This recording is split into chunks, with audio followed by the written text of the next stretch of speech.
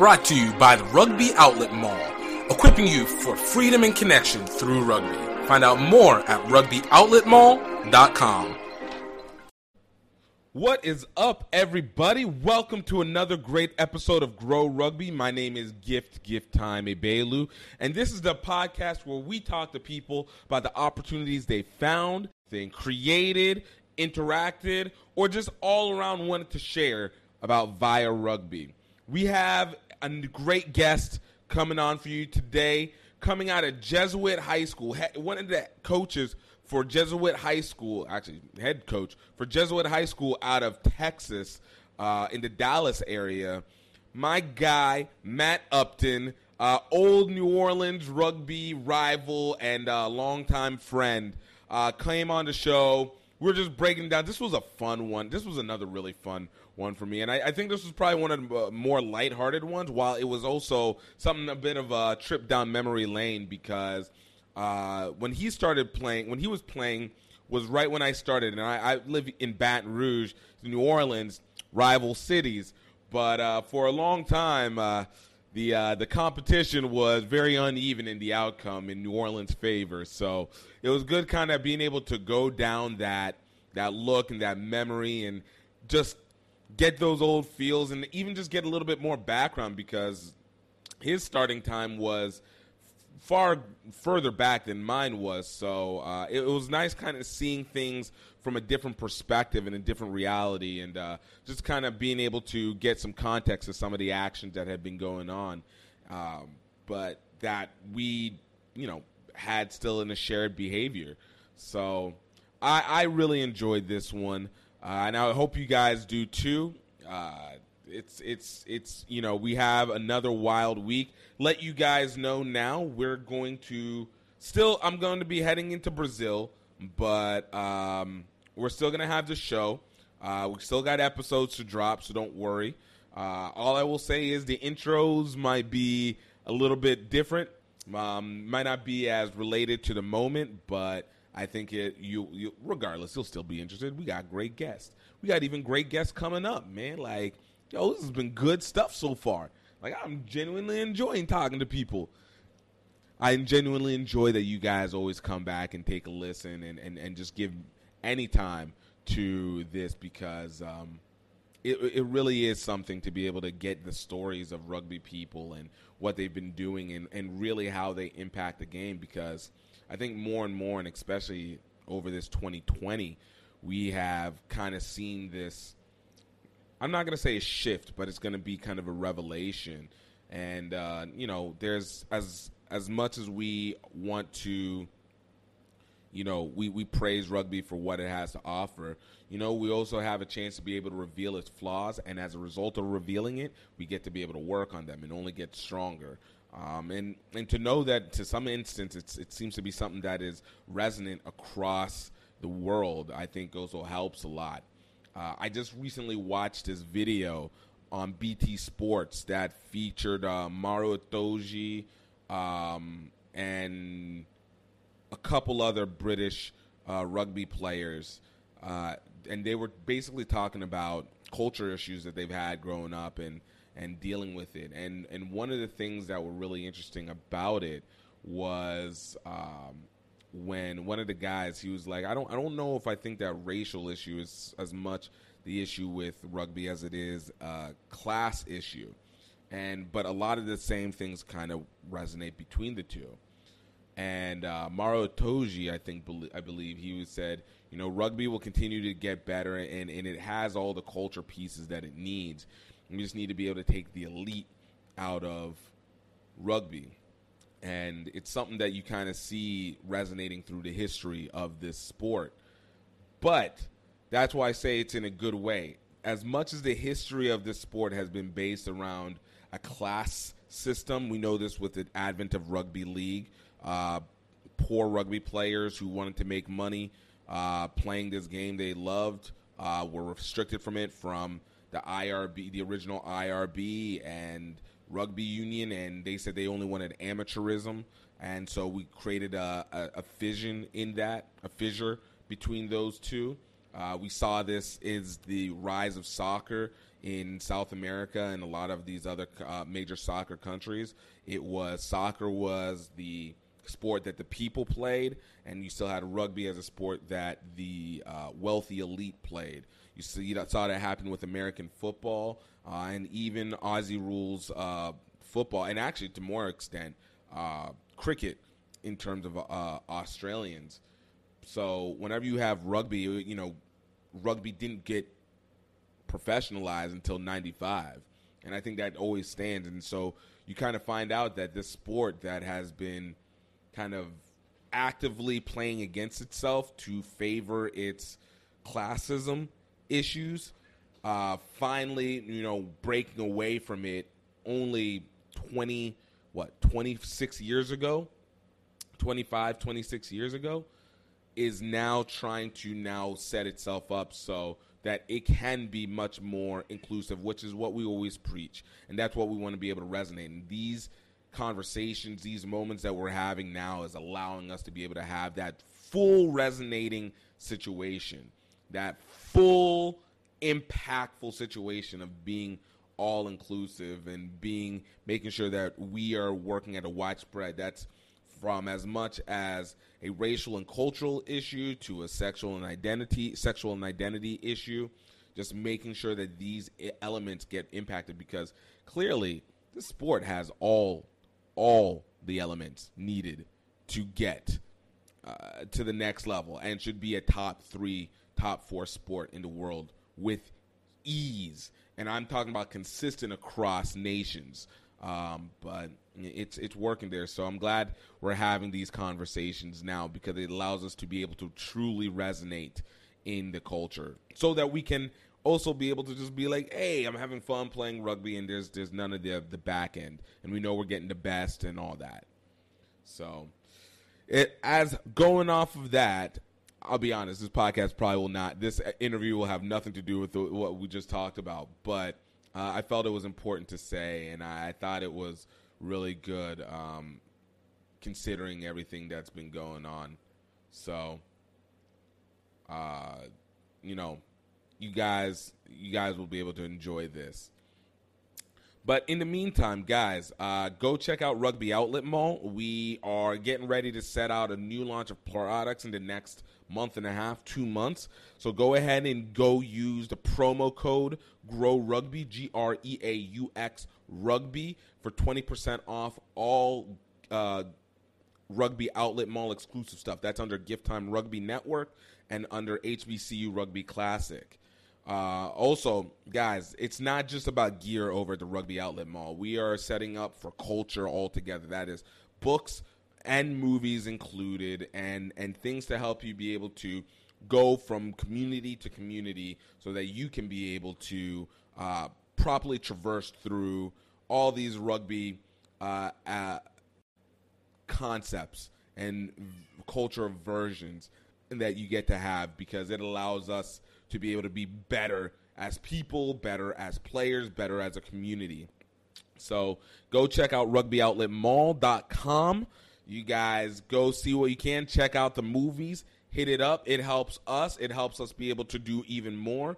And more importantly, it allows us to set up a future where we can make it viable for other clubs or parties to be able to do the most. And then lastly, please go check out the documentary Singapore to Tokyo Any Way We Can. It's the 7-part, 20-minute episode series where we travel from Singapore to Tokyo, Japan for the 2019 Rugby World Cup. It is an adventure. It'll make you go back and wish that you could travel again despite this COVID situation. It'll get you excited about the Olympics for next year, because the look in Japan is just absolutely amazing, and what they did with the Rugby World Cup is unreal. So guys, check it out. You guys can go to redearthfilms.vhx.tv. That's redearthfilms.vhx.tv. And lastly, please don't forget to put a rating on Apple, iTunes, and let us know what you think. throw us a message. It gives us an idea of what to be able to work with, gives me an idea of how you guys are resonating with it. I appreciate all the listens that you guys have been providing. And, of course, you can check out full video episodes on our YouTube page, youtube.com/gifttimerugby. So Rugby Network, youtube.com/gifttimerugby network. And you guys can see that and more and everything that we're doing within the Gift Time Rugby and Elements. And, of course, Instagram, follow us on Instagram at Grow Rugby Podcast. It's IG page at Grow Rugby Podcast. And you guys can follow, and we'll start being able to let you know who we have coming up and giving the schedule on what is coming down the pipeline. So I'm really excited for this. I'm excited for this new holiday season. I hope you guys are going to continue to stay safe and healthy. But finally, I'll let you guys go. Guys, check this out. Matt Upton of Jesuit High School Rugby out of Dallas, New Orleans Rugby. Grow rugby, grow rugby, grow rugby, grow rugby, grow rugby.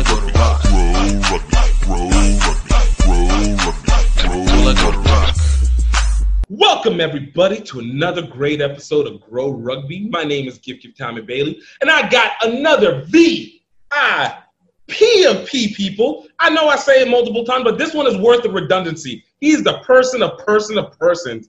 Old rival of mine, but good friend, Matt Upton of Jesuit Rugby. But really, I go of NOLA Rugby because that's where I legitimately know. This whole Dallas thing is...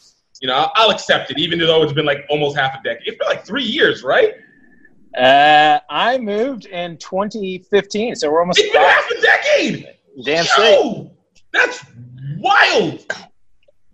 It's been a while. Remember, we played against each other in 2010. Wrap your brain around that. That's what I'm saying. It's the solid decade. Solid. You guys, I think you were the second team. No. The first team I ever played against. It was that week. It was actually 09-ish, 09-ish, whenever it was the first one that we played against each other, and I was literally the first game. And you guys happened to beat us as Baton Rouge. We were pretty good. We were pretty good back then. But I moved to New Orleans 2 years after the storm. It was almost to the day. I think I moved like August. Yeah, I think I moved August like 10th of 2007. Yeah, so it was almost exactly 2 years. I mean, we were the only house on our street that we were occupying in Lakeview. Bruh. Like, see, I feel like that was I'm going to blame you for the reason why Gustav hit Baton Rouge. So, exactly. Literally in that sense. I was standing on the Gulf Coast just... Butterfly effect. Yeah.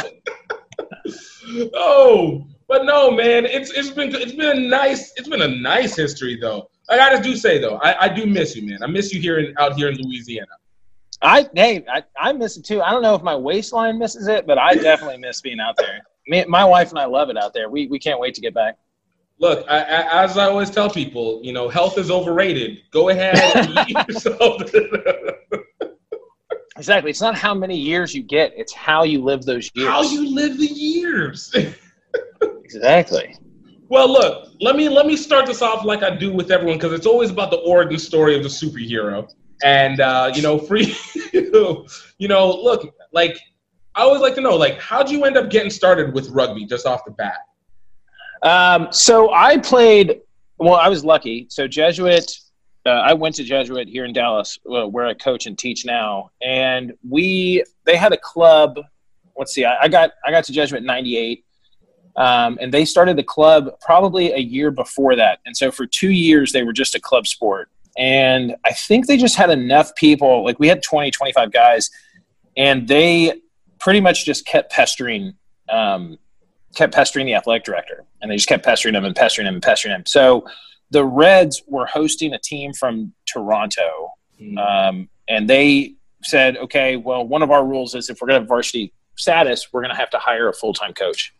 So they hired a coach, and he was my PE coach. So the rule at Jesuit was you didn't have to do PE, as long as you were in a sport. So I was doing football and I was doing wrestling, and then I had about 3 months at the end of the year where I didn't. I had to do PE, and he just happened to be my PE coach. He was like, "You really hate PE, don't you?" And I was like, "This is the biggest waste of my time ever."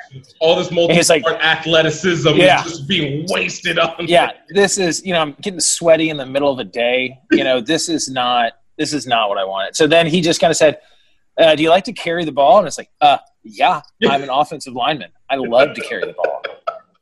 And he is like, "Well, you don't have to go to PE and you get to carry the ball if you come out to rugby." And I was like, done.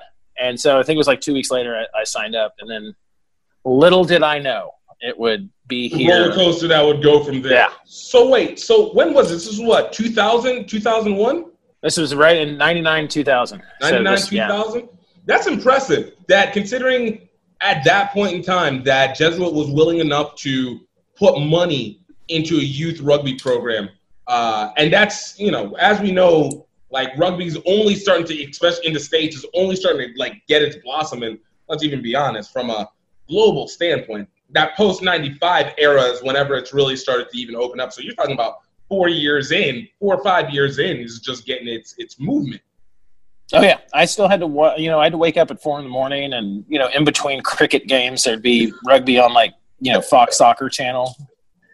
On the old box, just on the old box. Got to get the right satellite channels. Yeah, exactly. That's exactly what it was. It was nuts.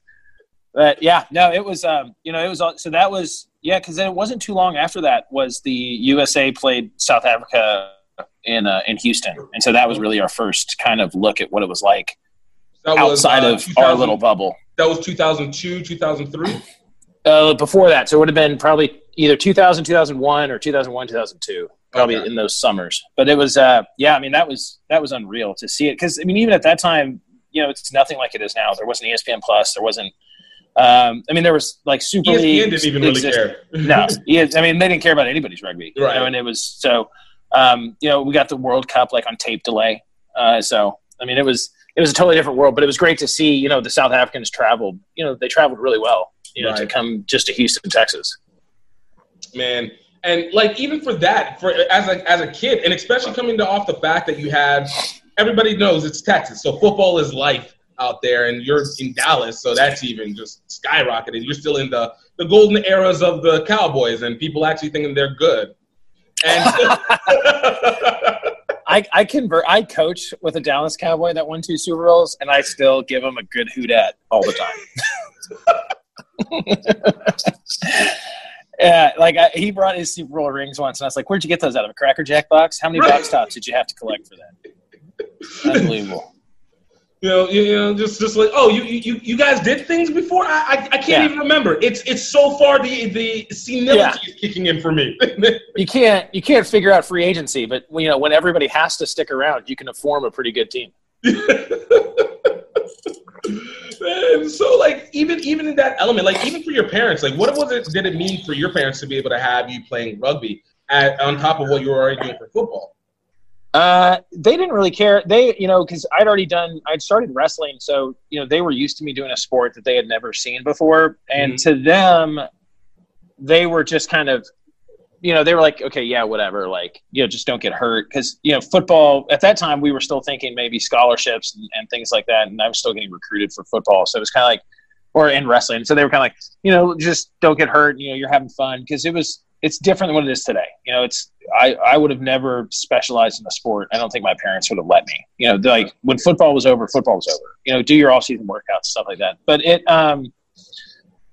so then I think within my first year, I reserved for the Texas Select side, and then my second year, I think that's when the USA game was, and we played Texas Selects versus Oklahoma Selects as the curtain raiser. Yeah, and then and then I really started traveling, and that's when they started realizing, oh, wait a second, like, this could really do something with this. Yeah, the thing they didn't like about it was that if I was going to do anything with it, all roads pointed to, like, leaving home. So they were like, okay, wait a second. So they, you're not going to go somewhere where, like, I have to see you. Are we going to have to go out of our way to come get you? Yeah. That's exactly what it was. It was, mom's got a radius, and that's the radius you're allowed to be in. Oh. No, that's real. Like, and I can, because literally you were already trying. It's not even just like a pathway pointed. Literally, you were already making your way away from home, like in just do these travel select sides and whatnot. Yeah, doing travel select sides, and then USA U19 happened, and so it was, that was traveling again, and then seeing the players that I was playing with, especially when we got to like USA Select, and when we did, when they used to do the ITTs, we got second place. And playing against those California kids, and I mean, they were just like, "Whoa!" Like, there's, there's real people out there that play this game. Because they, Texas, it was still, I would argue to say, at that point in time, high school rugby in Texas, even though it was in its infancy, was bigger than the men's league. Yeah, I mean, like the Reds were there. The Quins were in MLR. Or not MLR. Not MLR. The Super League, that whatever. Yeah, the Quins were in Super League, so they were bringing over a bunch of South Africans that didn't really stick around, and we didn't live in that neighborhood, so we never got to see them. Austin area high school was a good team, and they fed into what is now the Austin Blacks. Nobody had really heard of the Huns. The Blacks hadn't done anything yet. Houston hadn't really done anything, and I think even going back, I mean, like really. Over the last that was the kind of the last time when I think this part of the country, Arizona, Texas, Oklahoma, Louisiana, where we had rugby, we just weren't really out in the open. And then we just in the last 10, 20 years, it's been a totally different thing. Well, I was going to say, it seems to be that's always been the mantra. Like, it's you don't know there's rugby until you enter rugby. Then once you enter it, you're like, I don't know how I ever missed it. Oh, yeah. I tell my kids, when they're making their college decisions, they're like, okay, well, I want to go to school with rugby. And I said, okay, it's going to be easier for you to find schools that don't have rugby. Like, there are less schools that don't have rugby than schools that do. Like, they're like, how many programs do you are? I go, well, let's see, there's 350 Division I basketball. So I'm going to say at least that many. Like, they're everywhere. I go, it's just a level. It's just you have to decide what level of commitment you want, to play. Do you want it to be more of a club for fun to stay in shape and make friends and travel? Or do you want to, get competitive? So, like, for you, then what was the motivation that kept you going? Because obviously, as you mentioned, you went from being able to play, starting to play with the high school side, getting to the select side, playing for the USA U19, and now being able to go to these specific, select tournaments that had you competing against these states. But for you, obviously, again, you said you were already working on scholarships for football. What transferred over for you? I ended up picking a school. It was the only school that I couldn't really decide what I wanted to do. So it was the only school that offered me both football and wrestling and kind of gave me free reign to do both. And I'll name the school in a second because they didn't have rugby at the time, and they do now. They didn't even have a fraternity on campus at the time. So they offered me on the spot, I think Army was going to come watch me for football, and if they would have offered me, I would have gone to play football there, and probably would have played rugby. A good friend of mine from Houston played rugby there. Nice. So good rugby up there too. Good rugby at West Point. Oh yeah. I mean, and I think he only got deployed like once, if that, and he didn't do anything because he was in the high caliber athletic thing for a while. But they so I would have gone there. And then none of the, a few schools offered me walk-ons, and I didn't want to walk on. So I picked the one school that offered me both. And I did both and hated the school. And I was traveling back and forth from Oklahoma. So I was going I was at Lindenwood, so that was the school. Didn't have rugby at the time. Now how the tables have turned. Now I remember sitting in my dorm being like, we could play rugby here. And lo and behold, now they've become this team. They did it out of spite for you, Upton. They did it out of spite for you. It was like right after I moved to New Orleans, and they kind of brought over a bunch of Kiwis. And I was like, you've got to be kidding me.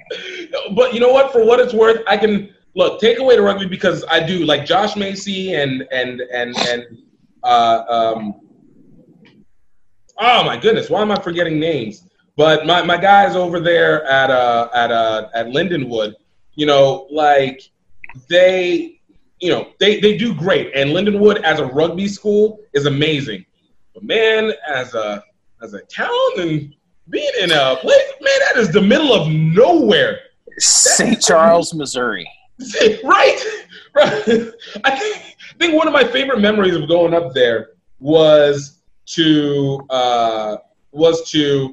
go broadcast one of the games, and this was in the spring, and it freaking snowed like in the middle. I'm like, yo, what is happening right now? Like, you were probably there after this. I lived in the dorm. So the first dorm that was built with an elevator was built right before I got there. I lived in the first men's dorm and it used to be a women's dorm because it used to be a women's only school. And then it was for Native. It was women's only, and then it was Native Americans only. And I lived, Billy Nicholas is who I was thinking of too. I don't know why I forgot Billy. Yeah, and my dorm at the time when it was first built did not have central air or central heating. Bruh. So, and I lived in the basement, and the basement was meant to heat the entire building. So at one day there was 6 inches of snow. My heater's on. We are sweating. I have a window open, blowing in air. From outside. There's 6 inches of snow on the ground, and I'm sweating in my room. And while people are freezing up in the top because they just hadn't. It was a wonderful experience. I'm starting to see. There might have been some evidence as to why you hated going to this school. Yeah, it was a wonderful. I mean, it was weird. It was like I was never an academic superstar, but I walked in there and some of those academics, I was like, this is a joke. I'm getting out of here. And so for undisclosed reasons, confidential reasons, I was going back and forth to Oklahoma every weekend to OU. So my last class, my wife says, my wife has a certain name that she calls anybody I used to date. So I used to get in the car. So Friday, my last class was at 2:30. I used to get in the car at 3:30, and I'd be like, all right, I'm gone. So that's 8 hours to Norman. And so then what happened was I showed up unknowingly. Or I know I did. I started talking to them because I knew I kind of wanted to transfer. Mom had talked about going to OU anyway from the beginning. And I'd been talking to them. And so I showed up one week and it happened to be Bedlam. So it was OU versus Oklahoma State at Norman. And I just saw the people on the berm and the crowd. And then we all went to the clubhouse afterwards. And I was just like, yep, this is the one. And so I transferred in, I think, the next semester. I mean, that's fair. And to a good program, and created this obsession with this overrated school. But I mean, we're the winningest program since World War II. I don't know what to tell you. I mean, yeah, winningest programs, yes. Championship programs, I get it. I get it. You have a recent one. I remember our third national championship too. It would just happen to be in 1956. I see you. Yeah. And you got You know what? This was before we were fully getting everybody in. So this 1956. Do we really even count anything before 1965? Like, I mean, like, what do you have? You have 6. Your second Heisman. Look, again, whenever you decide not to have to worry about playing defense, it's very easy for your quarterbacks to get these. As LSU found out this year. What do you need? Look, LSU stopped caring about defense. What happened? They won a national championship. You're welcome. Well, I just want to be remembered for all those times, the last 2 Heisman Trophy winners from OU, how they did against LSU and those SEC. Sorry, Jason White. I can't hear you over these $25 million contracts. It's just, let's wait and see what Joe Burrow does. He seems like a real class character. Hey, look, man. At least he'll probably be on the field longer than Sam Bradford could be at any one. Sam Bradford cashed a $65 million check. He can do whatever he wants. That's. I mean, I will give you that. Poor guy. I'll give you that. He is the second greatest scam artist for NFL. Only behind Matt Flynn to be able to do it through multiple teams on layered checks. Yeah, Matt Flynn has cheeky Super Bowls. Like, do you know how many Super Bowls he has? He could have 5. We have no idea. I know he has 1 because he backed up the Packers for their one. But still, he could have another 4. I don't know. The point is, hey, look, it all works out. But yes.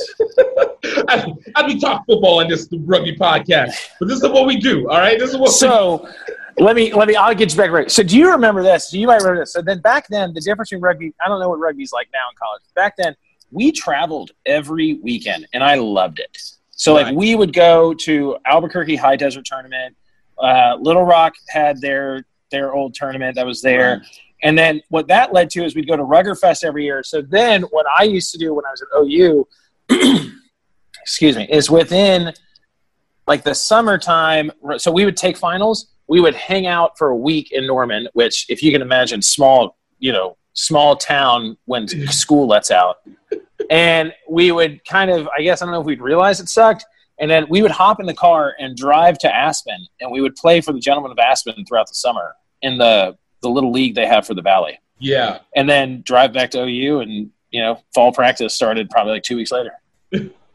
I mean, look, look, for what it's worth, one, great bonding experience, and two, I mean, you're in Colorado. Like, what can you say against that? And just be able to just fully enjoy it. And then Aspen was like a really good team at that point, too. Like a solid, D2? Yeah. At that point? They were D2, and those guys that I played with, so that was 05 through 07. Those guys that were there with me in 07, that summer, they ended up staying in Aspen, and I think they won the D1 national championship in 08 or 09, and they won 2 sevens national championships. And so it was then they kind of all moved back to like Tulsa and stuff, and they and then like they all left. They were like, we're done with the mountain there. And that used to be like one of them he was making a ton of money, but he was literally just parking cars for a hotel. Yeah. But it was they. Hey, money counts. All that matters. I'm telling you. They could afford to go where they need to go. But that was always kind of Aspen's mantra for a long time. Like when they were in the old Super League, that's, all these guys would fly in from Fiji and New Zealand. They'd play in our season and then go home and play in their season at home. Yeah. So that was kind of their thing. So, I mean, and then again, it's one of those situations where do you consider that as a situation that might have even hurt it a little bit, but also because you guys got to interact, so you guys also get this like added bonus without any of the pressure of having to like perform? I think it hurt it, but they kind of built around it. So they understood at the very beginning that the Super League season was not the season. So what they did, kind of what New Orleans is doing, I guess, kind of right now with their MLR team, is that they understood that the Super League was a totally different beast. Mm-hmm. And I think the reason that they kept that summer league in the Valley, where like Aspen plays Vail and Steamboat Springs and stuff like that. The reason they kept that league and they kept it as a 15s league that happens outside of sevens was because that was their traditional league. Right. So that's when like the hometown guys, would come in. But I mean, they led to, Alec, I think it was Alec Parker. Like he second rowed for like 40 or 50 caps, and he's born and raised in Aspen. And so a lot of those guys, but you say that, did it hurt it? Yes and no. There's the pitch is in the middle of the field.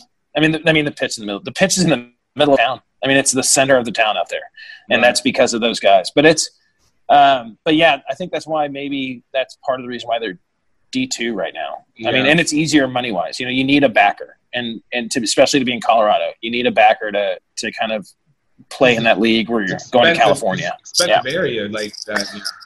Oh yeah, but we never had to travel that much when we were there. Nowhere near. I think one year we did the math. I think it was 2011 when we won the D2 championship in New Orleans, and it was we had traveled like 5,700 miles. We were the most traveled team in the world outside of teams that had to leave different countries to play in their league. So outside of like South Africa, yeah, it was nuts. Wild. But it makes sense. Again, like I feel like that's a plight of being in the southeast, southwest per se. Is just because while there's a lot of teams, there's a good number of teams, but everybody is so sparsed out. I was laughing at my Northeast friends because I'm like, you'll go up there and everything is a 4-hour radius, and everybody's talking about a 30-minute drive is a long drive, and I'm like, are you out of your mind? I'm like, this is a blink. What? When we first moved up to D1, our closest drive was 6 hours. That was our closest away game. That was up in Atlanta? Yeah, Old White and what's the other team? Renegades. Renegades. They were still D1 at the time. So, but yeah, I mean, it was just, especially in the South, we're so spread out. There's a lot of rugby. We're so spread out that we kind of all have to stick together and just kind of work that way. And I think that is one of the ways that, MLR kind of helped was just because now, New Orleans and Baton Rouge can still play. Right. As opposed to, at that time, if we wanted a close game, if we wanted to go to D1, we had to try to find a way to bring, Jackson and Baton Rouge with us or it wasn't going to happen. And there just wasn't, if they didn't have the rosters or if they didn't have the guys, they're like, no, we're good. So I want to go into this the club rugby life here. So First off, what brought you from Oklahoma? What ended up taking you from Oklahoma and then disappointing your parents to make you go all the way to New Orleans and skipping over Dallas completely? Why did you bring such sadness to your mother? New Orleans was in the radius. New Orleans was in the radius. Really? What? Yeah, so it was 8 hours. Radius. It was 8 hours. She needed to be able to make the drive in one drive. So okay. And then so what happened is my sophomore year in college, my mother moved to Miami for her job, and so that kind of broke down everything. I was about to say she got to move the radius on that one a bit too. Yeah, because she didn't want me to go. She did talk about me transferring to University of Miami, and I was like, no. But then they moved back to Austin because my sister lives in Austin, and then that kind of opened up the race again. So then I told her kind of at the time, she's like, so what are you thinking? I was like, okay, I'm going to go to, I'm either going to go back to Colorado with all my buddies and go play in Aspen or play with Glendale, and or I'm going to try to go overseas. I had some friends that had played for the London Scottish at the time, or I'm going to just find somewhere else. And then Katrina happened, and my dad's from New Orleans. So when Katrina happened, that kind of sealed the deal for me. And I had been going back and forth to New Orleans. We played LSU in New Orleans a couple times, and and then I had friends there. So once I started going there, I just kind of kept going. And I mean, so for me, it was just kind of like, okay, once Katrina happened, I saw kind of how much it affected everybody. And then it literally was just a couple emails, and a buddy of mine that I ended up living with, he said the house will be ready August, 10th. And I was like, okay, I'll be there on the 12th, and just packed it up and I was there. I mean, my dad was, ecstatic. Yeah. So yeah, he still had family that was still there to check in on you and whatever, but you still were. Oh yeah, he had an excuse to go get a po' boy or get some shrimp. He was ecstatic. He was really happy. I mean, if I still lived there, he always told me, he's like, if something happens to your mother, I'm moving in with you. Oh, this is like, okay, yeah, no. Yeah. It's nice to know that I was trying to be my own man, but all right, I know that. That's what, and I did the standard thing. So, I don't know how many of your listeners are in New Orleans area. So there is a lumber yard in New Orleans that pretty much takes in any new rugby player for the first 6 months. And yeah. That was the key, to kind of get anybody in club rugby. If you wanted a college kid, it was, hey, I've got a job that will allow you to play rugby and get you some beer drinking money. And that's essentially all that they wanted. It's like, it's not your career. It's just going to do. It's going to move. Yeah. Something to get you going. Yeah, but we were still holding on to pipe dreams that we were going to play. We didn't care about our career. Nowadays, I feel like kids are so, hell bent on, growing up so fast. But back then, it was just like, it was essentially like taking gap years. It was like, whatever. I'll sleep on the couch. I don't care. Right. So yeah, I had that job set up. The house was set up, and I was like, done. I'll be there. Nice. So going into that experience, so you're inside New Orleans. You have this. It's still a complete clusterfuck at that point. Like, let's call it what it is. Like I remember 07. So I think I was just getting back. I didn't get back from Florida until 08, 09. But it was getting to be able to have that, being able to see everything whenever you'd come home and visit. And of course, Florida just seemingly having to been bypassed by every hurricane that wanted to go over towards Louisiana. So you get there, and what's the health? Because I've talked to guys like Shea, who talked about how much they had to do during New Orleans, during the Katrina, and coming into that. So what was like the mindset that was going on for the New Orleans team at that time? Because from what I understood, that New Orleans team wasn't the same one that you guys ended up getting into in 2009, 2010. That was one that was a little bit more struggling, at least according to the Baton Rouge guys, where it was a little bit more of a competition between the two sides. Yeah, it was you could say there was a mix. I mean, there was a lot of the kind of, I guess, what we'd call them old boys now, guys that had been playing since maybe the earlier 2000s, and that probably in a normal situation would have moved on to old boys, and they were kind of forced to be in starting positions and kind of be, be in larger roles. The terrible part of it was, so you can imagine, no traffic anywhere you went. There was nothing. There were only maybe 100,000 people in the city at the time, probably less in the city and all the surrounding suburbs. And when you cross that bridge to get, from the West Bank over to the east side, it was, you would regularly see Hummers. The National Guard was still there. The light posts were down. They were on the ground, so we would change on the light posts. Nobody had gone into the changing rooms because we were just scared of what was going to be. Who's going to be in there? And then what did they leave behind? Yeah. So we had a couple of lights that were still up. So you had to move practice. As it got later in the year, you had to move practice kind of closer to different lights, which just happened to be closer to that little swamp that's there that just has mosquitoes the size of your fist. And, it was kind of patchy at times, I would say. I don't think we went into a lot of games with a 23-man roster. Yeah.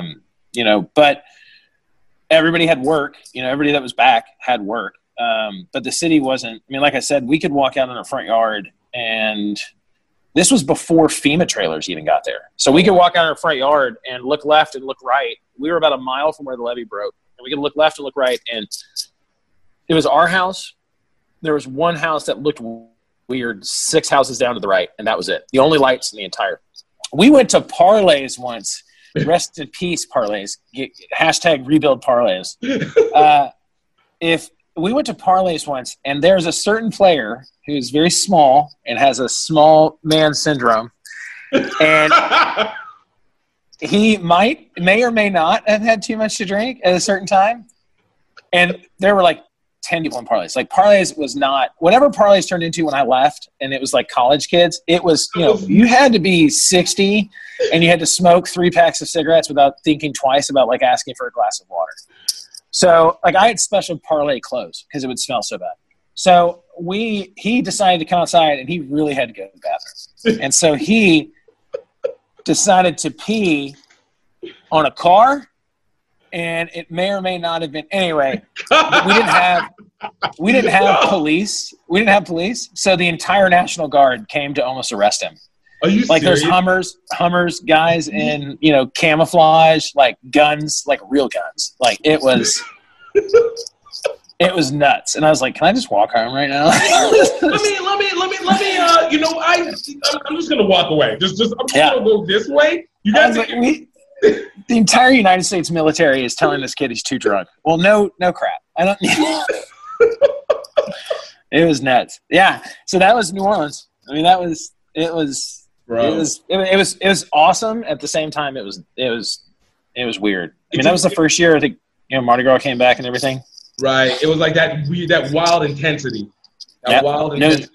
No streetcars. Bro. They were still buried. It was nice. Driving without traffic. I don't have to wait for stupid things to keep getting in my way, or where they're gonna hit me from behind. You could get from the airport to our field in 10 minutes because no one's gonna catch you for speeding, and you could just go 100 miles an hour down I-10. Yo, for those who don't know, Gretna, where New Orleans' actual field is what's called the West Bank in Gretna, and then you have. And the airport's not even in New Orleans. It's in Metairie, and we got to make sure we distinguish that properly, all right? But that is legitimately, and I've had to time it because I've been late to many games, at least a 35-minute drive, a 25 to 30-minute drive to just get all the way over. And this was at the time whenever the stupid toll was there, too. So that always slowed you down. My goodness. It makes a New Orleans sandwich. New Orleans is in the middle.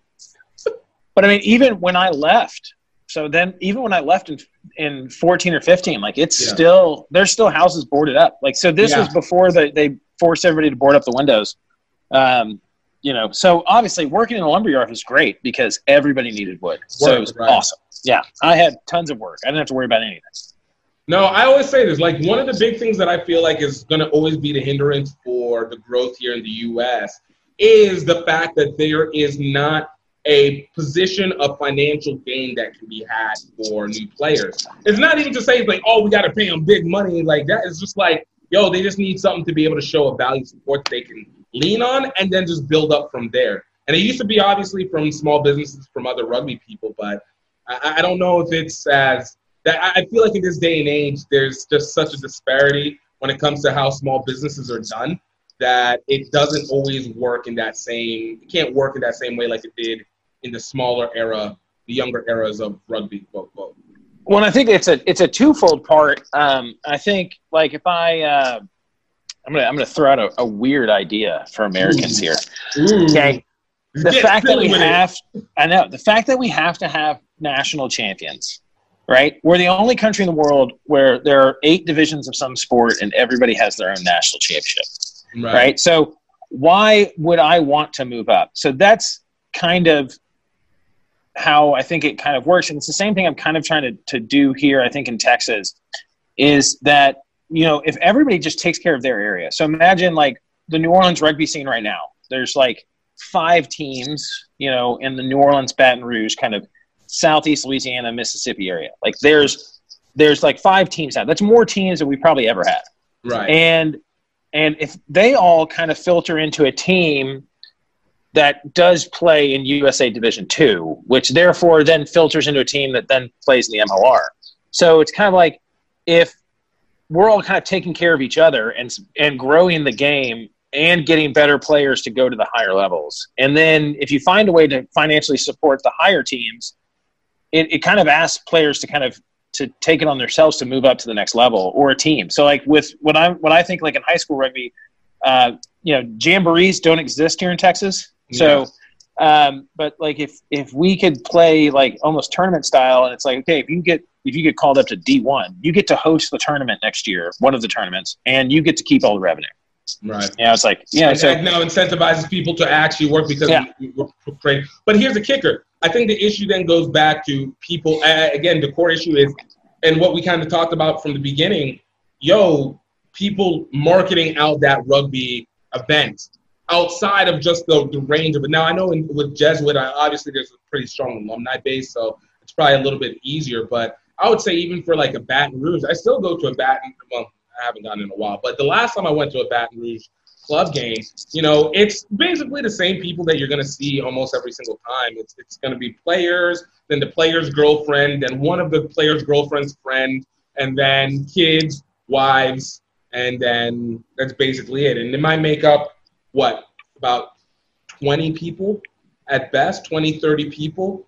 And but the issue would be like nobody is talking about the game outside of this small range arena. So I can also see that people should see this as an incentive, but then go like, well, the excuse is everything that I kind of just put. We're not going to be able to get the people, so what's the purpose for us to try and do it? But I think that becomes the issue. Like, you've got to be able to present that. Well, I think what we've moved to here in Texas, which has been kind of interesting, and the club scene hasn't done it, so I don't know if that's going to work. But, like, think about it. In that 10-year span, I did this math the other day, so this is going to blow your mind. When people talk about where's the hotbed of rugby, okay? And so for the longest time, people would say it's California, it's, New York, it's Colorado. Okay. Yeah. Now, watch this. Okay, you ready for this? 2008, I believe Tampa Crew makes the Sweet 16 for the first time. Right.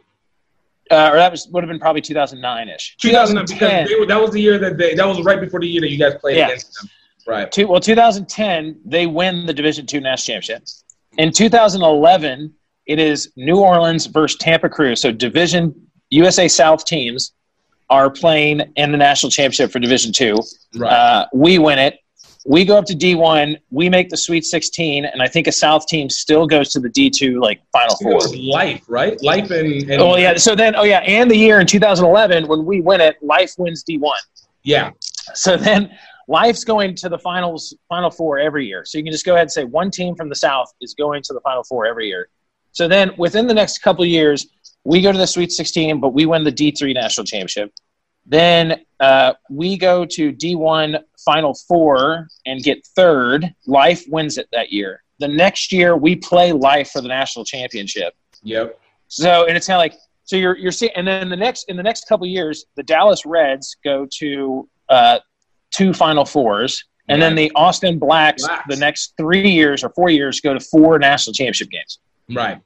And have played the Reds or some team from the South in the Final Four all those years. So it's kind of like, okay, so maybe there's something to this. Like maybe we've got some athletes down We got here. something here, but to be honest with you, and to be honest with you, I actually had noticed that too because I remember even writing an article I think back in 2015 that was essentially, rugby is ruled by the South because of those exact stats, and that was even to the effect of even the college one. And albeit it was because of Life University primarily, but like it was still like there was a team from the South in each championship, and then even for sevens, there was a team from the South that was at least in the final 8 or at least the Final Four, in the Elite 8 or the Final Four.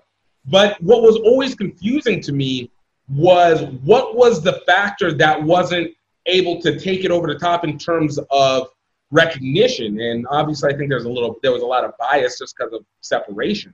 Just the South is so far from everybody else. So, and whenever the main hubs were Colorado, New York, and then, upper Los Angeles, lower San Francisco, that little middle ground over there. So, of course, the South doesn't get its due credit because Life can't be the South. It's all foreign guys and whatnot. So throw that out the water.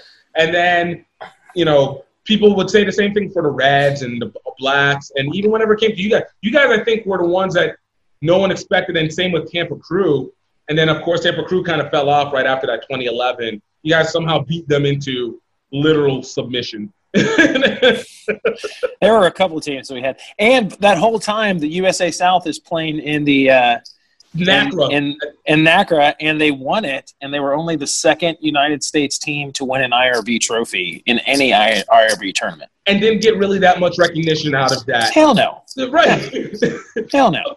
Like, so for you, considering that, I noticed, I didn't pass on the study flex that you put there, but like the fact that you've been in these championship moments, whether from NACRA to, like I said, I see your flex.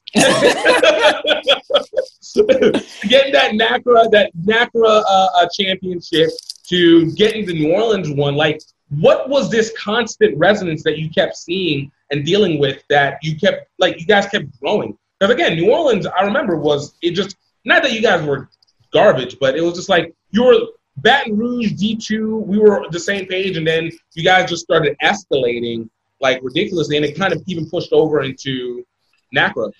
Well, it was with NACRA, I think so with NACRA it was a little bit different just because we had already kind of been there. But before we got there, I think what happened is we had kind of a mentality change. We knew that, we were all guys that are just working. Outside of me, I was the closest thing to like a scholarship athlete there. I was just doing part-time jobs or whatever. Right. If a job said you have to work Tuesday nights, I was like, oh, sorry, that's not happening. But we had, engineers, lawyers, doctors, just like every other club in the country. And I think just kind of what ended up happening is as a group, everybody kind of had their mindset on, I'm going to say, I can't remember the exact year. Maybe it's the 2009 class from LSU. Yeah. And for those guys that don't know, kids from New Orleans don't go far. Yeah. They go to LSU. Yeah. They've summer vacation in Baton Rouge for 4 years, and then they come right back home. And it's the oddest thing in the world, but every one of them does it. So we kind of knew these guys were going to come back. Right. And so we knew like you get some Bobby Johns and some of those guys, and it was kind of like, okay, like we're gonna actually give this a shot. Like we're gonna put this together. And it took the older guys, guys my age and a few guys older than me, to kind of sit there and say, one, we're going to play anybody anywhere. So we started hosting the Australian teams that came. Right. We hosted UWIC. And then we just kind of said, okay, like we're going to work out a lot and we're going to treat it like we're not getting paid to play, but we're going to, we're going to find a way to setting. Yeah, treat it like our sport. And a lot of it was because some of us were getting recognition. So it was kind of like, guys were making Atlanta sevens. We had good size in our forward pack. And then we had some guys, like we had some really key guys from Mississippi that would drive into New Orleans to come to practice and play. And we had some guys that just – because New Orleans is such an engineering hub that there were just a lot of engineers that would come in and they turn out to be pretty good at rugby. Mm-hmm. And so we just kind of ran with it with about 40, 50. Then we got up to 60 guys. And it was, we had local boys. We had guys, we had guys that just happened to be in New Orleans. I was about the closest thing to a guy that came in. And then, there'd be a few guys that wanted to come to New Orleans to live the life, or they wanted to come to New Orleans to – They saw a Mardi Gras show, and they were like, I want to go do that. Yeah, or they'd, intern with an engineering firm. I mean, most of it was engineering. And then some guys would they'd work for a law firm or something. For some reason, rugby players and lawyers go hand in hand. And we were big. Yeah, I looked at I looked at a picture of that team, and I'm about 6 foot, 6'1", 6'3" in your program. And I'm probably one of the shortest forwards. Yeah. We had guys that were, we had a Division I, he played O-line for Ole Miss. He was in our 2-row. And we had a guy who probably could have played at a super high level, but he was, he was a professional. He had a job. He didn't care. But it was, So then going from that, then we just kept it running. Once you get that train running, it's going. And luckily MLR came at the right time, or I think it might have fallen off. I think New Orleans faded a little because I think there was there became a drop off from those 2009 LSU kids, and they started going into their professional lives and getting married, and then the kids that came that would be the 2011, 2012 offshoots. I think this is where the shape kind of started to come in, and the professional run started popping up with pro rugby first, and then subsequently, and probably the most exciting try from that national championship game, was scored by a kid who played at ULL. Right. He was a running back who was too small at Rummel, and he played rugby at ULL, and he just loved it. And and then we were starting to get recognition, and then USA South, them saying that they wanted to do NACRA was huge for us. It made us feel like, someone's going to come look at us. Because back then, to get looked at, if you wanted any shot of national team or anything like that, you had to make the Sweet 16 or go further. No coach was coming to watch New Orleans play Baton Rouge. They were coming to watch USA Sweet 16, and you had to get to that level. And so doing that was big. Some of us had kids, but a lot of us didn't. A lot of us weren't married. We enjoyed beer a lot. quite a bit. I feel like that was going to end up happening regardless of rugby or not. Yeah. But the compilement of the New Orleans and rugbyness kind of added. Yeah. We enjoy, and it was a community of it. And then that big group, that 2011 group, and the 2012 D3 team, when those guys step away, that was the most interesting thing, because when all of us kind of stepped back from rugby, it was interesting to see how rugby changed in New Orleans.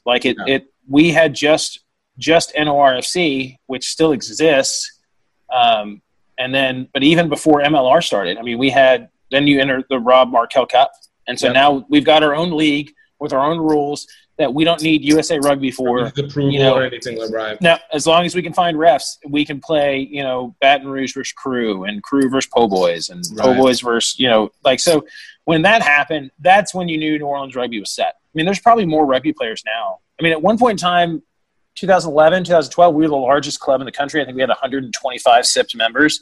And I bet you there's more rugby players in New Orleans now than there ever was.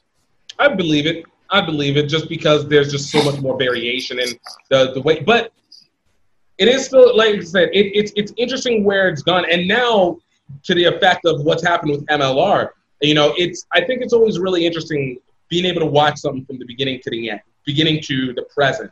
And so I always, in my mind, MLR is just the offshoot of what you guys were doing in 2011, 2012. Obviously, as to obviously new players coming in, but I'm talking about the core group of people is basically off that offshoot, that concept, that those people that were involved in that. So even for you, like, let me put it like this. Whenever it was created, and I was like, oh, these are guys I know, and you're getting to see a little bit more behind the scenes of it, as opposed to, like, I think a lot of people have this, obviously, look at it from a fan view or look at it from an uncertain look, a doubter's view, whatever, from the outside in. And I'm, like, looking at it from the inside out a little bit more, and it's like, okay, like, I get this. Like, I get this a lot more. And don't get me wrong, I was suspicious of MLR after the pro rugby stuff, but there was. Well, I think financially what happened is MLR's kind of got it right. And the one thing is, like, it's up to everything else that had been started, rugby and soccer, you could really throw into that, had been, if the league succeeds, you succeed.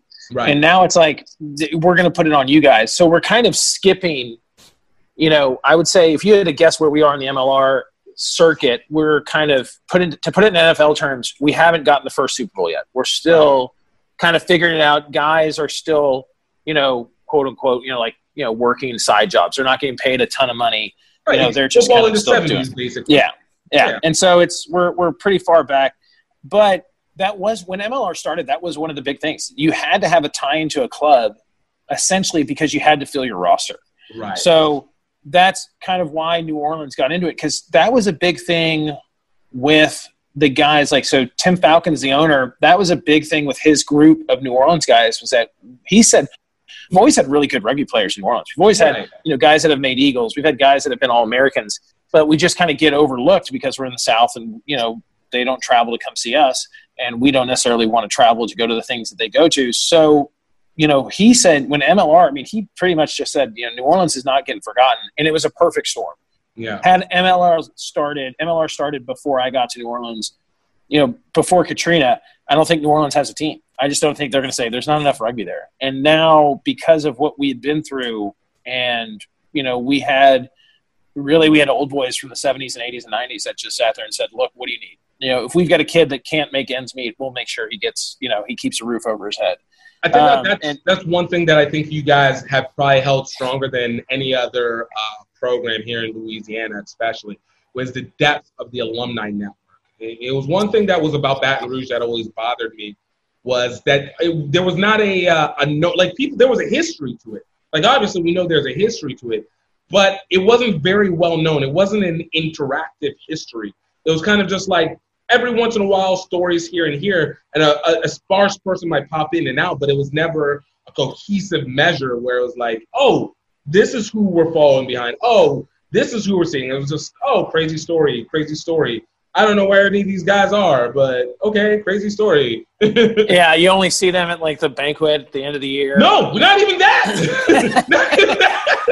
It's a problem ever. I think, before the Black success, the Reds had the largest team in the country with like 115 SIPT members. Yeah. But their alumni donations are like nothing. And it's hard to do because some people say you should just do it because of what the club gave you. And it's like, well, I understand that, but what is the club giving me now? Like, now, right. Yeah. Can my kids come hang out? And I think that's what New Orleans and Baton Rouge really had going for them, is that, when you went to show up for rugby, you knew, you went to the one field. That's where you went to watch rugby, and somebody had a pot going with gumbo, and somebody, had dirty rice going, and somebody, beers were going to be going everywhere, and you'd make a day of it. Inviting. It was very inviting. I'll give them for both of it. Yeah. So, and I think that was just kind of a thing. Atlanta used to kind of be the same way. I think it was just kind of a South thing, even. Yeah. Whereas, everyone's a little bit more tight-lipped outside of Louisiana. This is true. To-go cups haven't been a thing. Say what? To-go cups just became a thing in Dallas because of COVID. Look, Louisiana, look. This is what I say on this. Louisiana's last on so many things. Let us be first on alcoholism, all right? It's but yeah, I don't know. Is MLR going in the right direction? I don't know. I have no idea. I think there's some things to it. There's some things not to it. I think, I think there's enough there. I will always say the one thing that will bother me about MLR, and every time I look at MLR, the only thing I care about is what they do from a marketing standpoint. This is it. Because I think from an on-field standpoint, you obviously have to have a natural progression of development.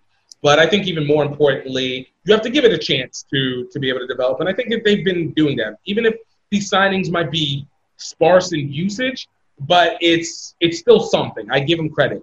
My issue is, I need to know who are the faces of the league. Just like if I look at the NFL, if I look at the NBA, I go, when I think NBA, who am I thinking of? LeBron, Giannis, Kawhi, whatever. If I think NFL, I go Drew, Tom Brady, Aaron Rodgers. But when I go MLR, and regardless of whether I'm watching it or not, when I go MLR, I might have a regional because I know who to look for.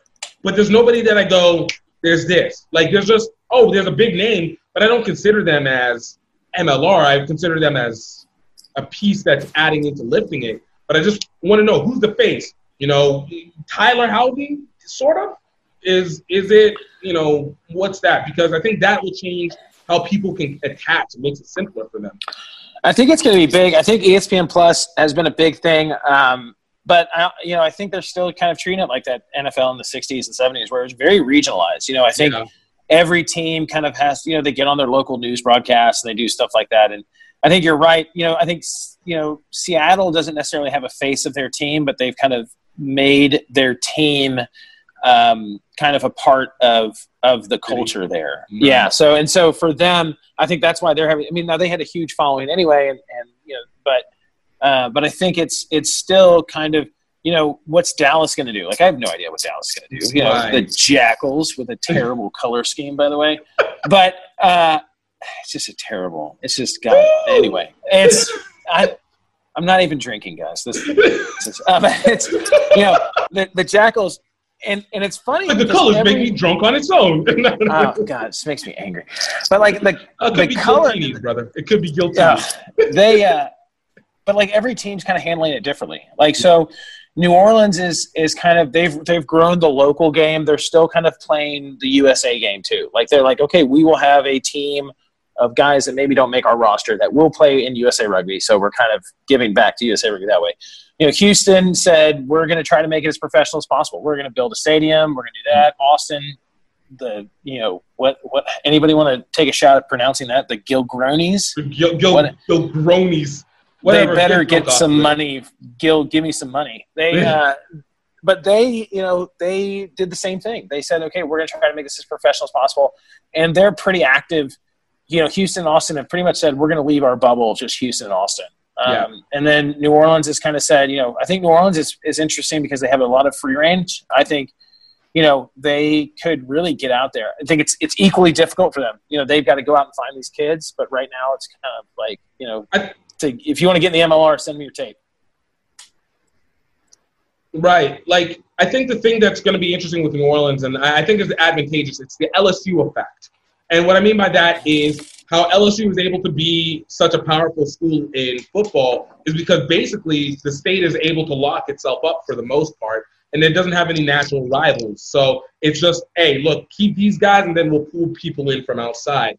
I think New Orleans Gold have that same effect, and I'll give credit to Ryan and Tim even contacting me about these things. But like, if they're able to develop the talent, because we already know the South is already overrun with athletic talent and there's intellectual talent as well, and you're kind of trying to traverse them into this rugby field. So now it's changing up the way that we're looking at rugby and how we're messaging it out so it can get into more open arenas, whether from the youth side and then obviously from the university side. Then all New Orleans has to do is just pick and choose from its own area, as opposed to have to go and recruit from over here and go recruit from over here. You're like, it's creating the feeder system. And so I think to some extent, while it goes back to that, it's that old archaic regionalized version, but for where it is right now, I think it can work. I think if you That's kind of how Super Rugby started, though. Right. Like the Crusaders were just the regional team. And it was like you grew up in Christchurch, you played for them. Like that's who you played for. Like I think Bowden Barrett's brother You know, like he's playing for the Hurricanes right now and his contract's about to come up. But the Hurricanes were like his system that he grew up in.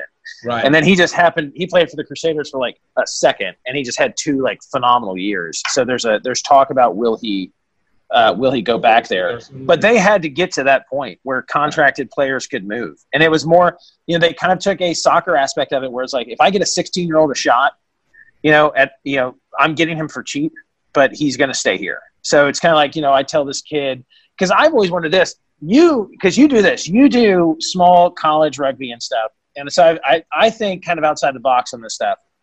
Imagine if, because I think this MLR draft thing is not ready yet. I think it's a good idea. I think it's working, but it's just kind of a whatever. It's still early. Imagine this. Imagine if National Small School Rugby, right? Mm-hmm. Imagine if every MLR team could make an academy, and they just picked one of those small colleges to be their academy. And so the kids can get scholarships because it's being funded through MLR, right. Or partial scholarships, whatever. And they play the fall NSRCO, whatever. They play NSCRO. They play the fall season. NCR now. I need you to catch up with their rebranding. Whoa. Sorry. All right. So they play in the National Small Schools League in the fall. Right. And then in the spring, they're just with whatever the development league is for MLR. Right. And so whether that's in New Orleans, it's a Division II men's team, but maybe it's, hey, you just practice with the team. But, then you get kids that now you're getting kids. You can tell a high school kid that you think's really good, hey, I want you to go to Loyola. And you're going to go to Loyola New Orleans, and that's our feeder team. One of our players is the head coach. One of our, we'll handle, here's how much we can offer you in scholarship. Right. And then we'll take it from there. But you're going to sign this thing that says, we pretty much, with us. We own your rights, for 2 years after you graduate from college. Right. Basically working to the army methodology. Yeah. No, I think it's a good idea as long as it's able to fulfill its dues in terms of payments. It does create a value system because look, essentially what all university football programs are academies for the pros is they don't have to pay for it. It's self-funded. So to be able to do and have that start off, it doesn't even have to say like you have to go to this school, but if you kick it off and show that there is a viable process to it, it can be moved to other schools. Like we're trying to do that with the HBCUs, and we're trying to do that with Southern University. And I'm gonna let you go in a second because I don't want you to. I got time. You hush your mouth. But I meant to ask you this about this because imagine this. I talked to this. I told you about some players that I've coached in football that are big time players. Right. And just to go off on a tangent, how do you feel about that class of 2022 or whatever basketball player that said, "I'm going to go to Howard"? I'm told Duke, forget you. North Carolina, forget you. I'm going to go to an HBCU. This is my shot to make a statement. I am such an advocate for these kids to be able to go to this, and for whatever reason. But I like the fact that let's get to these HBCUs. Okay, so here's what I learned, and typically this is kind of black faux pas. I'm not supposed to open up the doorways, but it's all good. I'll step into the secret, just for you, man, just for you. But no, I think the issue that will always come down to it is I am much more concerned about making sure that the HBCUs get the support, because when these kids start coming in, it's not the kids that are going to be the big changing piece, right? What happens is the alumni network that has to start getting invigorated from this. And that's what makes it such a big deal for these kids to be able to go to it. So I want them to come, like, to be honest with you, most of them, like the HBCU environment is probably as great. And the funny thing is it's not just for black people. So it works for everybody, right? I know. I've got 2 white friends that went to law school at Southern. I said, exactly. Oh, really? Interesting. I was like, and what fraternity did you join?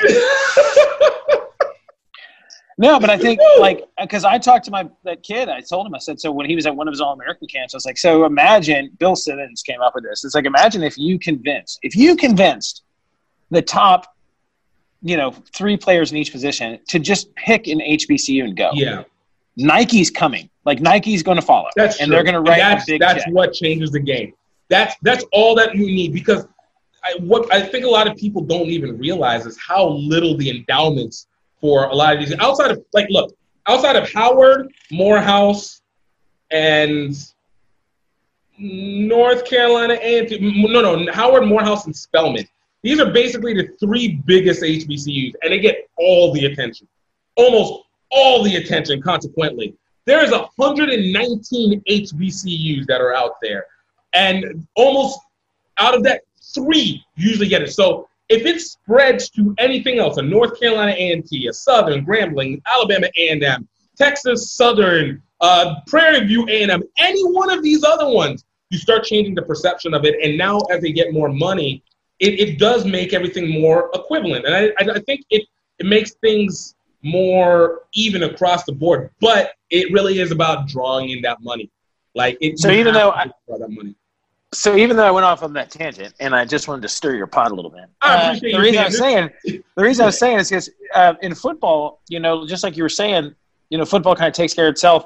I don't know if most people should know this, but that there's, Bear Bryant used to make it a point that he played, like ULL or something, and he knew, or like Alabama State, and he knew that like the reason he played them. Now he used to go there.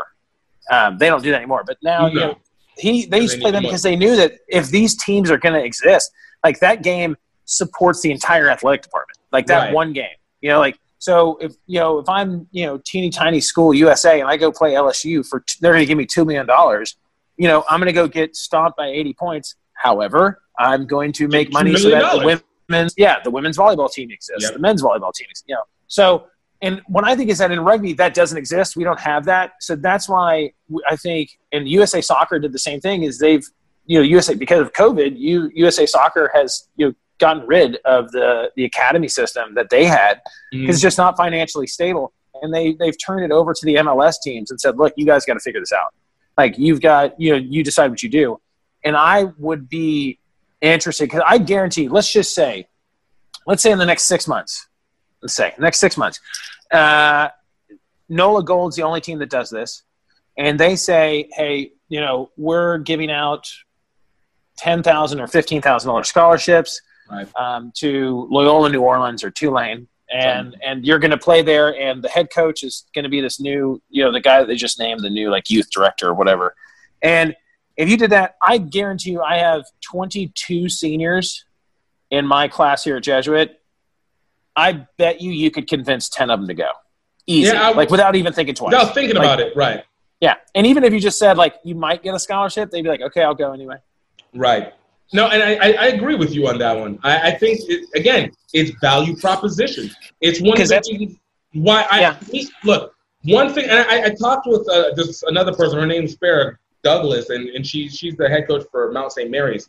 And it wasn't until I talked to her that I considered it. But for me, one of the things that I was like, is it possible that we can put these rugby teams, especially in these collegiate areas, without having to touch the NCAA? So essentially being able to have the rights and licensing to utilize the name and monetize the university name or be able to do that, but not have to be under the regulation of the NCAA, which means you have a further breadth. Because I think the thing that differs between now and whenever Bear Bryant, and I mean, honestly, we still do it to this day, the reason why all these small schools will come in and get walloped is because at the time it was a much harder system of being able to generate money. You're basically either in-crowd purchase, and then whatever comes from government money for school fundings.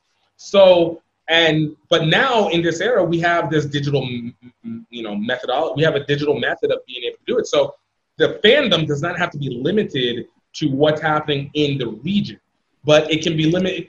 And the sales subsequently can come from all these different places, from merchandise, even licensing. Now you can self-broadcast your stuff, and even if you need to put it onto another platform, YouTube is the equivalent of being on ESPN. It might not be in terms of prestige, but it is in terms of access to audience, because I consider ESPN now just it's a name. Not that it's a bad company, but it's a name.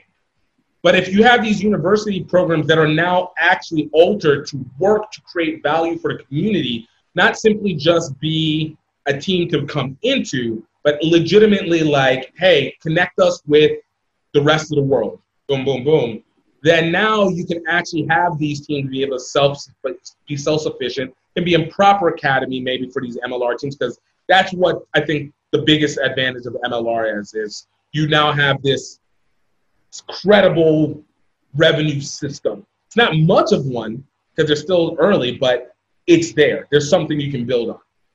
But if you can do that and have these university teams take care of themselves, and, it's only going to be a staunch few because not everybody's going to put in the time, but then you're going to see that development. And then now you start to see a much higher development of the talent, or a much greater transition in of that talent. So it's those high school kids. Now those kids are going into the high school and like, okay, now we have something that's for real that we can move alternatively to. And then on the other hand, it's now these universities can say, hey, university, we're self-sufficient. We're also going to be doing recruiting for you in essence. And so you can either support us or we're going to just continue to do what we do. One way or another, it works partnership-wise.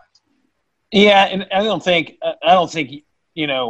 USA Rugby is going to mess, or I don't think NCAA is going to mess with us just because Title IX just kind of. I mean, I know for not going to mess with us for now. Because now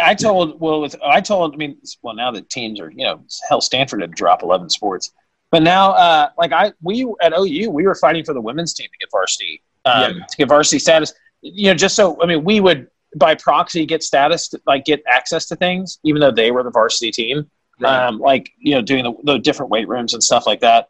But as long as Title IX exists, we're the best sport because we can be split up even. Right. You could say men's team gets 5 scholarships, women's team gets 5 scholarships. Goodbye. And it's like and so I think what's great with some of these academy ideas is that some of these colleges, one, they need kids, and this would bring a ton of kids. I mean, even if you just said, hey, we just want you to be think of right now I tell my seniors, I was like, okay, you have to decide how far you want to go with rugby. And you can go to a traditional powerhouse where you can play in a D1A schedule. That's fine. Just realize who you're going to be competing with. If you want to go to an Arizona or St. Mary's or Cal or anything like that, that's fine. The other thing you have to think of is how can you get in the closest proximity to an MLR team? Yeah. Because they were going to have to see you. And that's your fastest way to get signed. And it's going to be a cheap contract. It's not going to make you millions of dollars, but you're going to get to see what professional rugby is like. And maybe then after that, it's still kind of, do you go overseas? Do you not go overseas, or do you play, here in the U.S. or whatever? Right. And I think that's, it's the way it's kind of always been. And I think, it's better than what the prospects used to be. Good luck. Go over, fly yourself overseas, with a backpack and hope it works. Bring your boots, find a field, and Tuesdays and Thursdays they'll be there. That's totally, if all rugby people know, if you find a field with goalposts, go there on a Tuesday or Thursday. They will practice. They might practice other days, but they will always practice Tuesdays and Thursdays. Always. But I mean, I think it's too much to consider some of these teams. Now, some of these teams, the heart of Louisiana Rugby's in New Orleans. Yeah. So all their meetings are there. So it's kind of okay, we can get somebody on that board really easily. Whereas, TRU here in Texas, we've got 4 cities that are pretty much hotbeds, really 3 major ones. And they're all 3 or 4 hours. Yeah. And they're all 3 or 4 hours away from each other, right. So, that's going to be tough, but everybody has this idea of we have to do this, we have to. It's we're going to grow the sport, grow rugby, just like Giff says.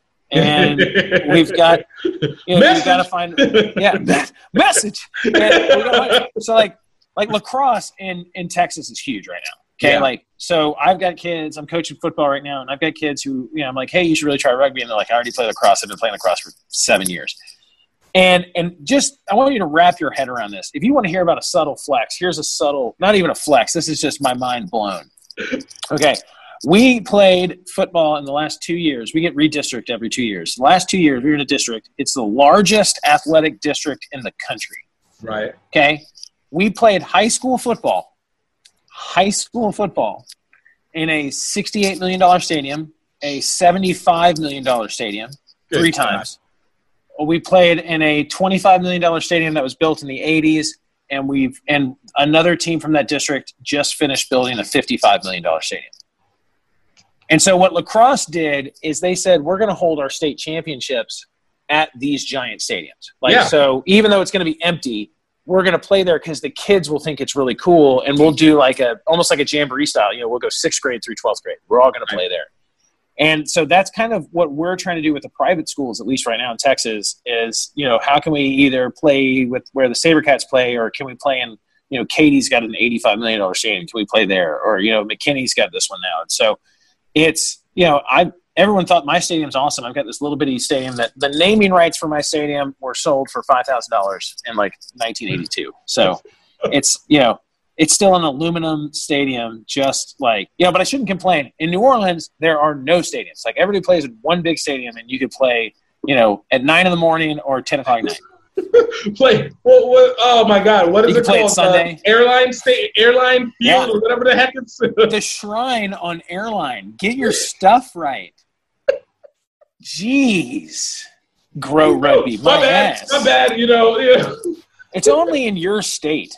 It's like, it's not like you have to go far. Look. It'll always be. Oh man, that's that field that's on the left as I drive by. On I-10. I entered on the South Airport, so I got to see. See that pass by. All right, cool. It's gonna be. It's gonna be interesting. I think you like your marketing, because you love. I just want everyone to know how much you love the New England Free Jacks. Oh really? Yeah, and they love. This is what we doing. Don't talk about my Free Jacks. You dirty rat. Baston for life. Okay, Baston for life. Okay, go Sox. Go Free Jacks. Tom Brady's the god. He's the god. He can impregnate me tomorrow. I don't care. All right, I got a question for you, Gift. Are you ready? I'm going to ask you. This is how I end my podcast with my seniors. So I'm going to ask, what's your favorite food? By hijacking other people's podcasts. I see what you do. Yeah, I just hijacked it. I did it. What's your favorite food? What's my favorite what? Food. My favorite food? Burgers, baby. Gross. What's your least favorite food? Probably mac and cheese. What? Shut up. You're the worst. Favorite rugby player of all time? Favorite rugby player of all time? Until I read his book, and I'm going to pretend like I didn't read it because it was so boring, Richie McCaw. But his book was just so boring. He's like the greatest. You're the worst. No, he's a good person. He's just not really interesting of a person. He's too busy being the greatest of all time. He's too busy being that good. I don't know if did you watch the Michael Jordan documentary? He didn't think of a whole lot outside of basketball. But look, he didn't think about a whole lot outside of basketball, but he had a personality. Now, mind you, I'm going to blame New Zealand. Most people didn't like it. But it was awesome. But you remember it. You're just like, look, I might hate you, but I feel. Richie is like, hey, you're great on the field, but you're kind of just like purposely boring. So, you're purposely boring. Yeah, that is. I'm trying to see when. Yeah, that is definitely. It was not that bad. It was not that. I love Eddie Jones's book was significantly better, which I was surprised by. But I'm not surprised by it because of the fact that I feel like he's able to, because of how good of a coach he is, he has to have impeccable communication. Like, he has to be able to present the picture much better. Like, look, I don't blame Richie McCaw for being boring. I actually understand it because of the society that he's in. You cannot be exciting. It gets shamed. That being said, it doesn't mean that I have to not call out what – even his movie, that Chasing Great was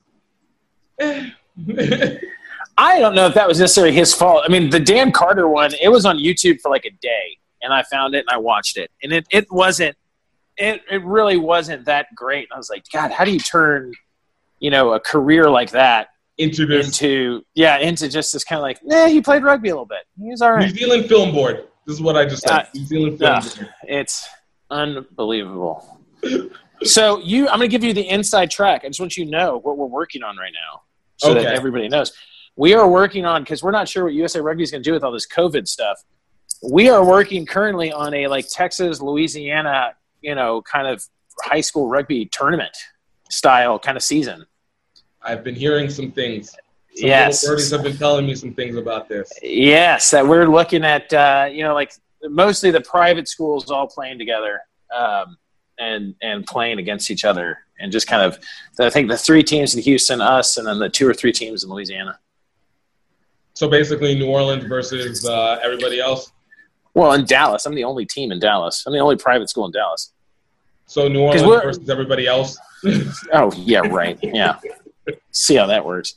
We've had some good ones. We've had some – I mean, there have been some legit – it's been interesting. I can't catch a break anywhere because you said, like, what was some of the big things kind of after all those years, like with NACRA and with New Orleans and then Dallas. And the one thing it did is it cut my rugby career probably, I think, as short as possible. Yeah.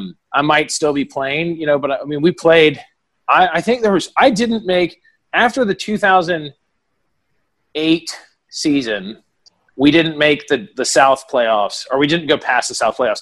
That was the last time I didn't play rugby in May or June for the next decade. Right. And so it was worn down. You pretty much played like 12, 13 years of rugby within a really, honestly, 7 to 8 year period, and even though pushed even more a decade. So. Oh, and it was brutal. I mean, I think. That year when we traveled that far, we did Atlanta 3 or 4 times. We played Tampa Crew, I think, somewhere in Florida. And the South Championships were, I think, somewhere in Florida that year. And then our round of the Sweet 16 was in Virginia. And then we went to Colorado for the Final Four. And, I mean, it was – and then, 1 year at the Reds – I wasn't on the east side of the bracket anymore. I was on the west side. So we went to, I think, San Francisco was one of our rounds. And so, it was so we got lucky. We got a round in Texas. So we went to Austin, then we went to San Francisco, and then Glendale. Yeah, I can understand that. Hold on, let's close up this podcast because that's just moving around. I want a part 2. That's why I got a meeting, but I want a part 2. Oh, we'll get a part 2. Be asked back. So everyone hit that like and subscribe right now so that you make gifts, bring me back, and we can get into some deep stuff. Yeah, subscribe to the podcast, download. All you got to do is just give it to all your students and be like, you are mandatory to have to listen to this all the way through, and just push the numbers all the way up, and then we're good. We good. Yeah, just hit play. You can put your phone somewhere else. I don't care if you actually listen to it. Just get that play count up, and then I'm going to start putting my little anchor things on there, and I get 15 cents for every 1,000 listens, and that's how we monetize this stuff. Hey, I'm here for this, and then I just want to be on the Jesuit Rugby podcast, even though I have nothing to do with Jesuit. Next rugby, I have to think about what's my next thing. I don't know. The rugby podcast was just because of COVID, so we weren't able to have our banquet or finish our season. So it was just for COVID. Because what I always wanted to do, and I told you about this, I'd always wanted to do kind of a high school rugby / college rugby podcast to where, I think it's an untapped market, especially with the MLR draft stuff. Because you do have guys coming from not necessarily programs that you've never heard of, but coming from non-traditional programs. Yes. Where you can, and now it's okay, we can see. And I really think that college rugby has gotten significantly more regionalized, which will make it easier to cover. There's the, I think at OU, we played everywhere, and I think it's just Texas is where OU playing in now. Yeah. Now everybody's in, Red River Conference. One time LSU was in the SEC, they just kind of followed around and played this, the same schedule that the football team played and stuff like that.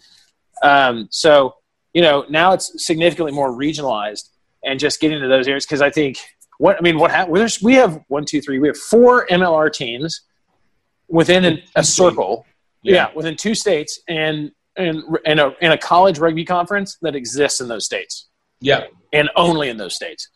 So now it's okay, how does this not, a hotbed of just kind of activity, and how do we kind of grow that? And the same thing with high school rugby. I think high school rugby is huge.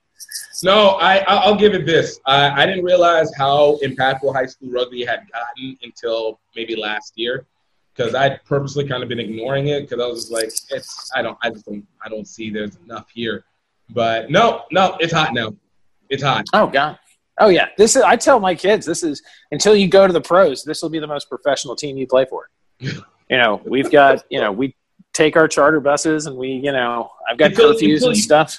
Until you get them working with Billy Nicholas and Josh Macy and Lindenwood or Colton Carriega over at Life.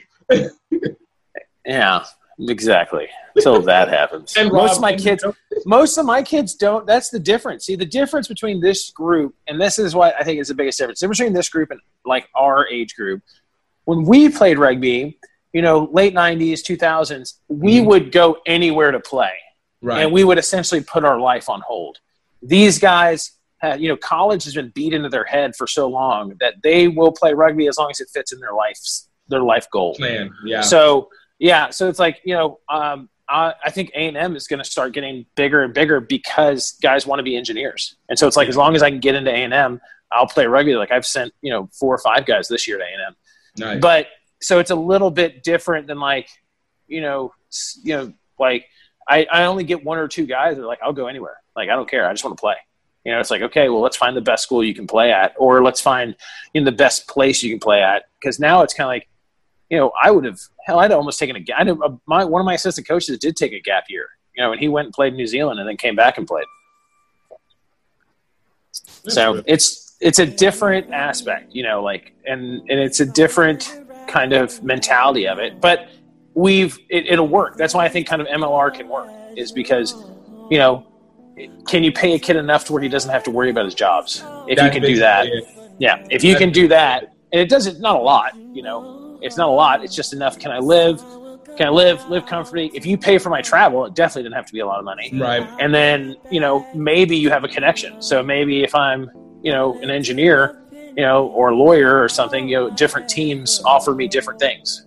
So, me getting to New Orleans, be like, okay, well, if I'm a petroleum engineer, that sounds phenomenal. Like I can, I'll meet people that know people.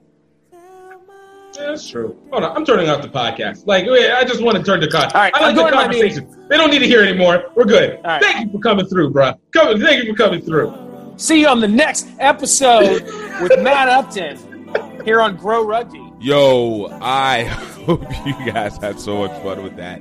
I really did too, man. Like this was really fun. Dude, thank you, Matt, for taking the time. Just dropping the stories, man. It was good to be able to resonate in that level. And guys, everybody, thank you for listening. Yo, please check out some of our other podcasts. Last week we had Freddie Henry Ajuda for coming out of Life University in Nigeria. We had Derek Lipscomb out of Old Blues Rugby and Roots Rugby.